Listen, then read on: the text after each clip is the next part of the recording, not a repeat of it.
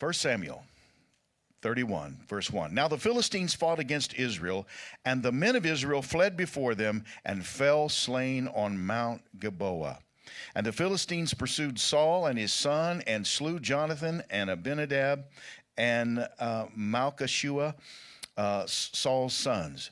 The battle went heavily against Saul, and the archers severely wounded him. Saul said to his armor-bearer, "Draw your sword and thrust me through, lest these uncircumcised come and thrust me through and abuse and mock me." But this his armor-bearer would not, for he was terrified. So Saul took a sword and fell on it. And his armor-bearer saw that Saul was dead, and he likewise fell upon his sword and died with him. That's loyalty. Can you say amen to that? So Saul, his 3 sons, his armor-bearer, and all his men died that day together. And when the men of Israel on the other side of the valley and beyond Jordan saw that the Israelites had fled and that Saul and his sons were dead, they forsook the cities and fled. And the Philistines came and dwelt in them. The next day, when the Philistines came to strip the slain, they found Saul and his 3 sons fallen on Mount Gilboa. They cut off Saul's head, I know that's kind of graphic, and stripped off his armor and sent them round about the land of the Philistines to publish it in the house of their idols and among the people. And they put Saul's armor in the house of Ashtaroth, the idols representing the female deities Asheroth and Asherah. And they fastened his body to the wall of Bethshan. And when the people of Jabesh Gilead heard what the Philistines had done to Saul, all the valiant men arose and went all night, and they took the bodies of Saul and his sons from the wall of Bethshan and came to Jabesh and cremated them there. And they took their bones and buried them under a tree at Jabesh and fasted 7 days. Father, we thank you for the reading of your word. I thank you for a very timely message, Father. I ask, Lord, that we would not belabor time. Help me, Father, to speedily, quickly get through the point that you would have here today so that everyone will receive the message in full. We give you the honor in Jesus' name. Amen. Amen. If I had a title today, it would simply be this: How long, Lord? How many of you ever been in a trial and a testing and a pattern, a holding pattern, and you wondered, is this trial ever going to end? Am I ever going to get to the end of this to know what the next step is? What's my next purpose? What's the next thing? We've been kind of wrestling that with this building and the purchase of it and sitting over there for 2 years waiting to get in. And then we got in and had to wait to get on the other side. But we're quickly approaching the end of that. But we all go through those moments. And for the last few weeks, we've been talking about lessons in the life of David. Lessons from the life of David. So here's some of the things that we've learned. Do not put your hand against God's anointed. How many can say amen to that? We learned, do not get after or do not go after a brother to get revenge. We learned, let patience have a complete work. We learned, be careful how you handle and represent God in his presence, because it could be costly, even deadly. So David is growing his character, and his character is building. And David is hiding in Ziph. That's a nice, neat little name in it. He's hiding in Ziph, but he's been reported by the Ziphites. Now, these are brothers. They're just people who have taken on the name of the area in which they live, but they're Jews. But they have reported David that he's hiding out in Ziph. And being there, Saul hears this. Now, remember, he's already had his confrontation with Saul when he snuck in, cut off the portion of his skirt, held it up to him and said, look, I could have took your life, but I want you to know my heart is for you. I'll never touch God's anointed. I'm with you. And Saul left blessing David and telling David how wonderful he was. But then at the first report where somebody knows where David and his men are hiding, Saul goes on pursuit again. Some people just cannot be trusted. Don't look at your neighbor like that. He's been reported. And again, Saul comes to pursue him. And Saul again falls asleep in a cave. You'd think he'd have learned the first time. He falls asleep in a cave, and he's got his spear near his head where he's laying his head and a bottle of water. There he is in this moment in the battle. Now look at this. As he's laying there, Saul and Abinadab, or David and Abinadab, know that he's there. Guess what they do? Once again, they show Saul the mercy of David's heart. Saul and David sends Abinadab in to get the spear and the bottle of water. And from a ravine between them, David holds up his spear and he holds up the water bottle and he says, once more, Saul, I want you to know, I've got your back. I could have took your life, but I will not touch God's anointed. I'm a man of honor. I keep my word, and I would never do you harm. Now send some of your men to come and get what belongs to you. Saul again begins to lament. Oh, David, I'm so sorry. You're a greater man than I. I have sinned. I have done so awful. Now, Abinadab wanted to take him out while he was there. He said, I wouldn't have to strike him twice. Once is enough. He'll be gone. David says, no, that's God's anointed. You don't touch him. They go through all of this, and Saul is saying, look, you're a greater man than me, David. You're a greater man than me. You're a greater man than me. So why don't you come on home, David? Come on home. Don't have to worry anymore. Just come on home. But by now, David knows he cannot trust Saul. Even though he's told him to come on home, David knows the only way to get away from the persecution of Saul is to get out of a Jewish region, to get out of his home territory. And so he goes to Israel's most feared enemy, the Philistines, and makes a pact, a covenant with the king of the Philistines. And in this covenant, the king allows him to go down and to stay at a place called Ziklag. He says, you can stay down there. I think that way the king felt that you're in my territory, but you're far enough away, I can get word if trouble is brewing. And so David knows that the only way to get away from Saul is to go to this place. Well, sure enough, it works because Saul quits pursuing him. David spends another year and 4 months in exile at Ziklag in the Philistine territory. Here he's this close to the throne. He could have abdicated Saul's rule and took it into his own hands and been sitting on the throne of Israel. But because he's a man of honor, he won't go there. And he gets to stay in the enemy's territory for a year and 4 months.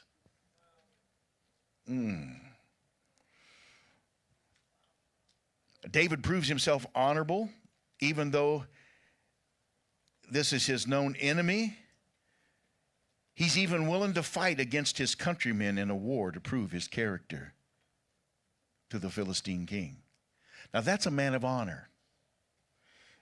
Very few men of honor or that kind of character in the day and age in which we live. Who can say amen to that?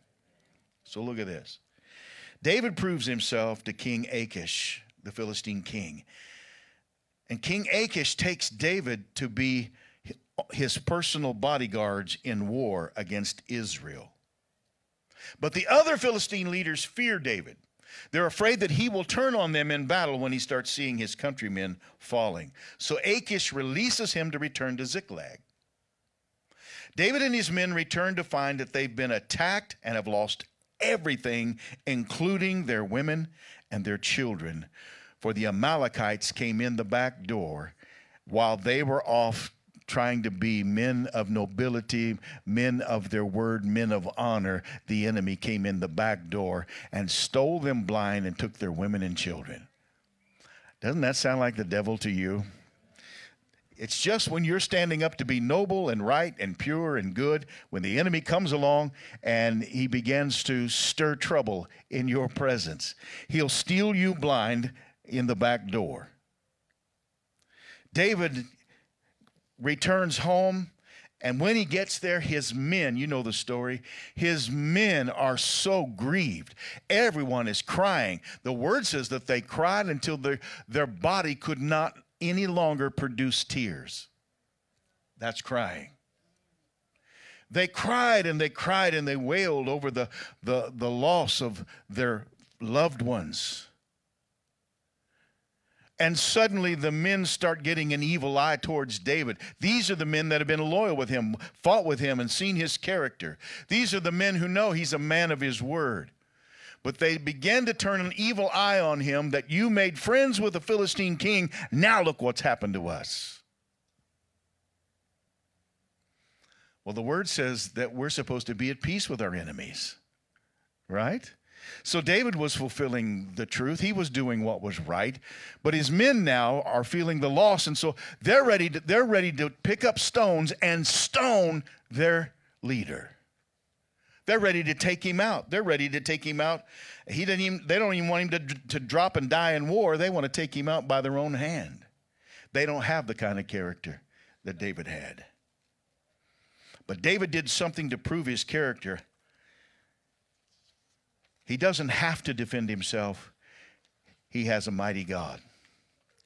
And so David, instead of pleading his case and begging for his life, he does the thing that people of integrity and character do.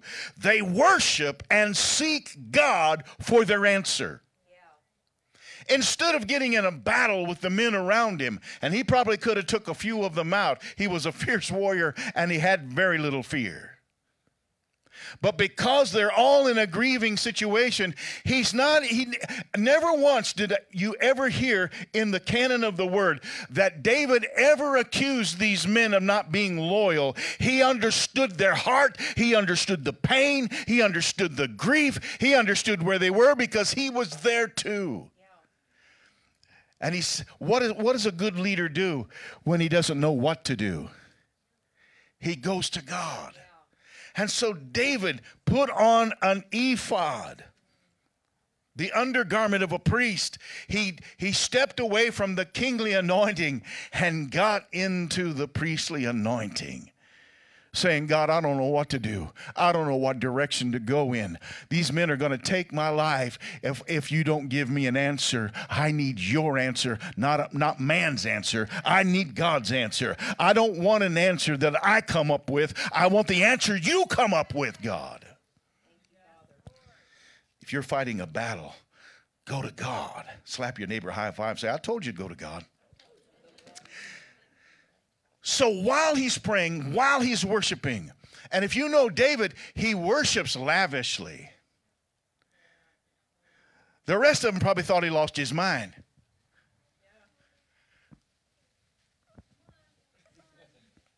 He's magnifying God. He's worshiping him. He's got his face to the ground. He's weeping even though he's out of tears. He's weeping in his spirit. He's groaning where deep cries unto deep. He's calling out for his God, saying, I need an answer, God. Have you ever been there when you need an answer and you need God to show up and you need him to show up right now? There's no time to waste. Yeah. And while he's worshiping, the only man who had sense enough where to go. While he's worshiping, God said, David,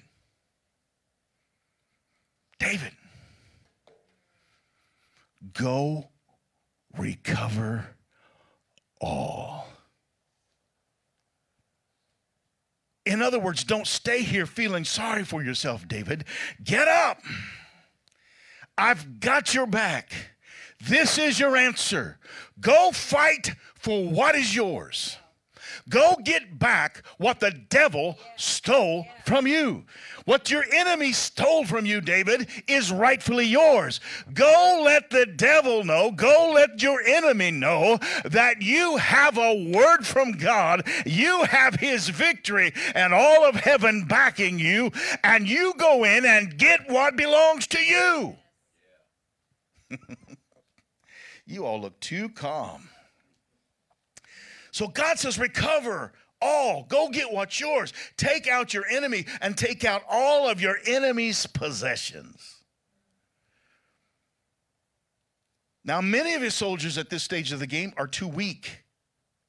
They're weak with grief, and some of them can't even mount to go with him to fight. And you know what David says? He says, you puny, faithless little creatures, I can't believe that you can. No, he didn't say that. Yeah, he didn't say that. He didn't say that at all. He says, I understand. I understand. Sometimes the battle's overwhelming. Sometimes the grief is too much. You stay here. I'll fight for you. That's a type of Christ right there. Sometimes I'm too tired, I'm too worn out, I'm too beat up. I don't know the next thing to do. But then Jesus steps in and says, it's okay. I got this. I'll fight this battle for you. I don't know if that does anything for you or not, but that excites me to the core of who I am, to know that in my weakness, he's made strong. To know when I don't know what to do, he does. To know that he's fighting a battle for me. He's got a plan. He's got a way. And sometimes when I don't have the strength, he does. And he stands up and he helps me. And sometimes he empowers me to do what I can do in my strength with his backing. But most generally, I just have to lay down and let him do it all. Are you there? Look at this.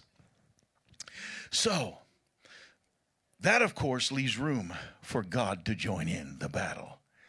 When you can't take all of your faculties to war, that's when you depend on God even more. And you know, in this life, what we need more than anything is total dependence on God. If I can totally depend on him, the battle's already won. It's already done.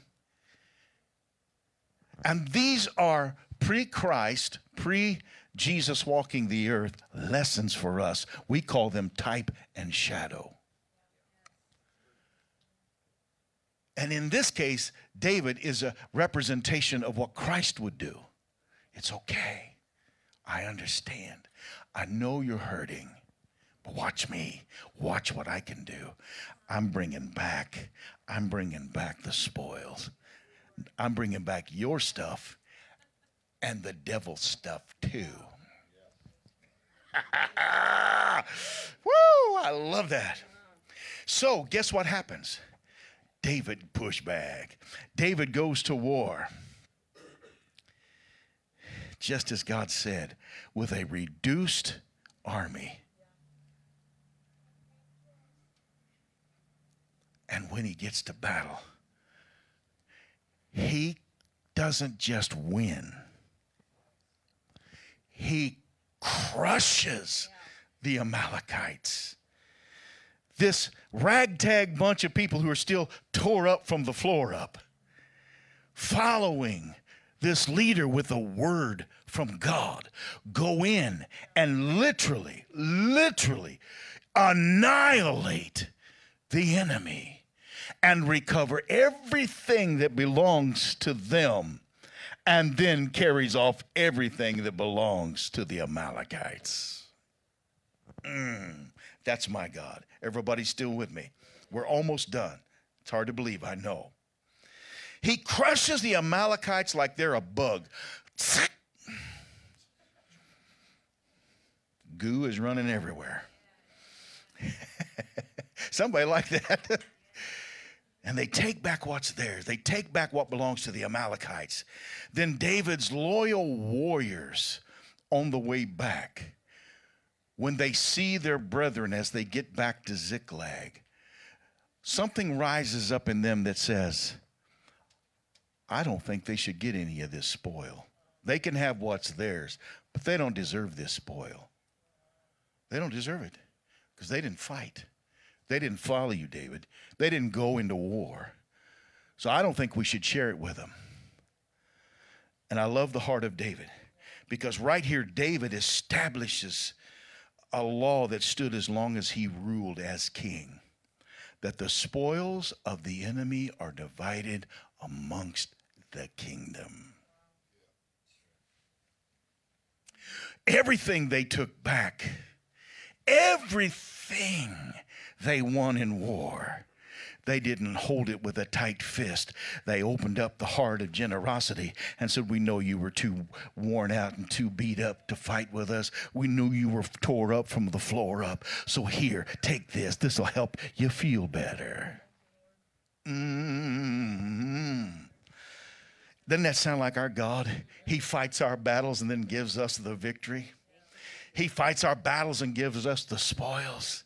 He wins wars we couldn't possibly win. He leads us into victories we could have never got, and then allows us to have the spoils.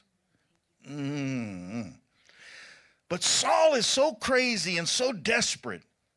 He wants to take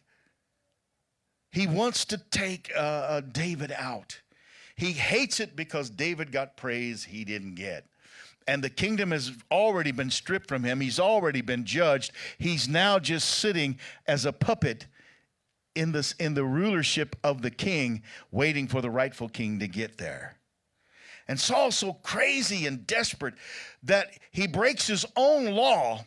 He had all the mediums and all the witches driven out of Israel. And so what's he do? He goes and searches for a witch. Because he needs a word. Because he can't get a word from God, and Samuel is gone. There's nothing more desperate than to be in a place where you can no longer hear God. He's been judged. He cannot hear God. So he goes to a witch, breaks his own law, disguises himself, goes in, gets her to conjure up some demonic entity to pretend that he's Samuel. And you know what word he gets? Well, you've already been judged. You're going to die anyway. Just die. Those are encouraging words just before you go into battle with your enemy. You're going to die. So, he gets the word, you're going to die, and all of his sons died on that day. That's what we read in chapter 31. Jonathan, David's, what do I want to say? Somebody help me with the word. Yeah, best friend, but there's a covenant between them. I can't think of what they call that. I'm sorry. There's a word for that covenant that was between them, but that's okay. We'll just leave it at that. But even Jonathan dies. Saul is wounded by arrow, so he falls on his own sword, as to not suffer persecution from his enemies. After all the things he did to David, he doesn't want to be persecuted like he did to David. Doesn't that sound like your enemy?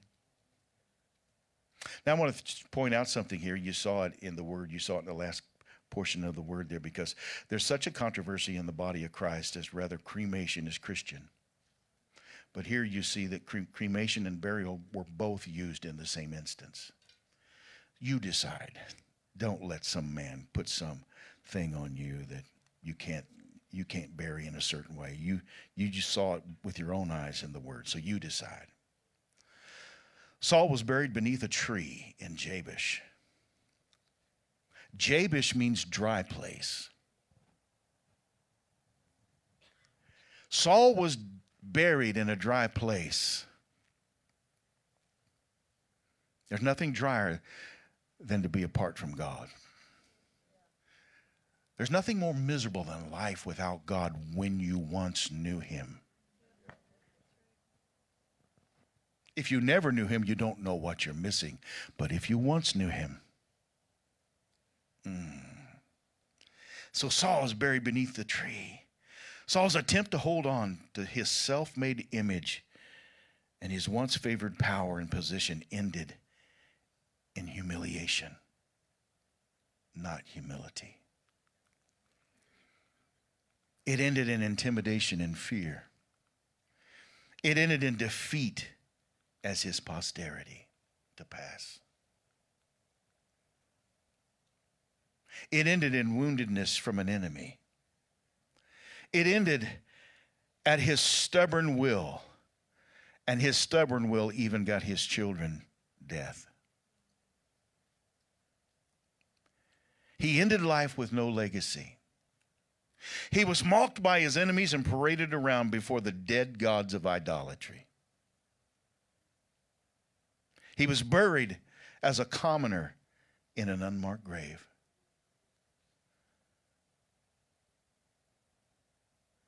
So what are you trying to say, Pastor? Well, here's the point.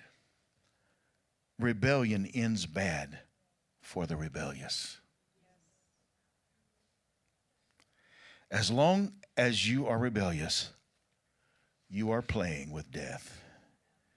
You are playing with something that's forbidden called witchcraft. And you will never hear from God while you're in rebellion.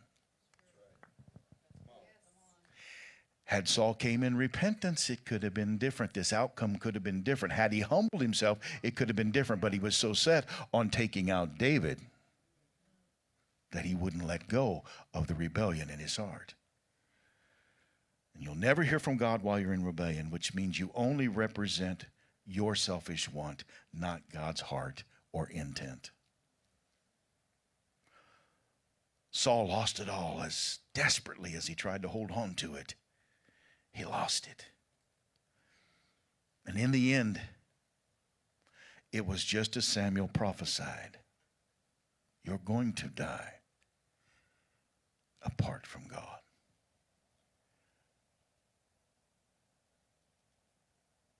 Think about that. It's not the star of Saul that flies over Israel today. It is the star of David. And if you compare mistake to mistake, I think David made greater mistakes. But the difference was the intention of the heart.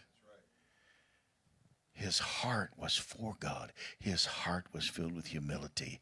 Even when he got himself in some trouble and in some places where he shouldn't have been, he came back quickly to God when he heard the truth.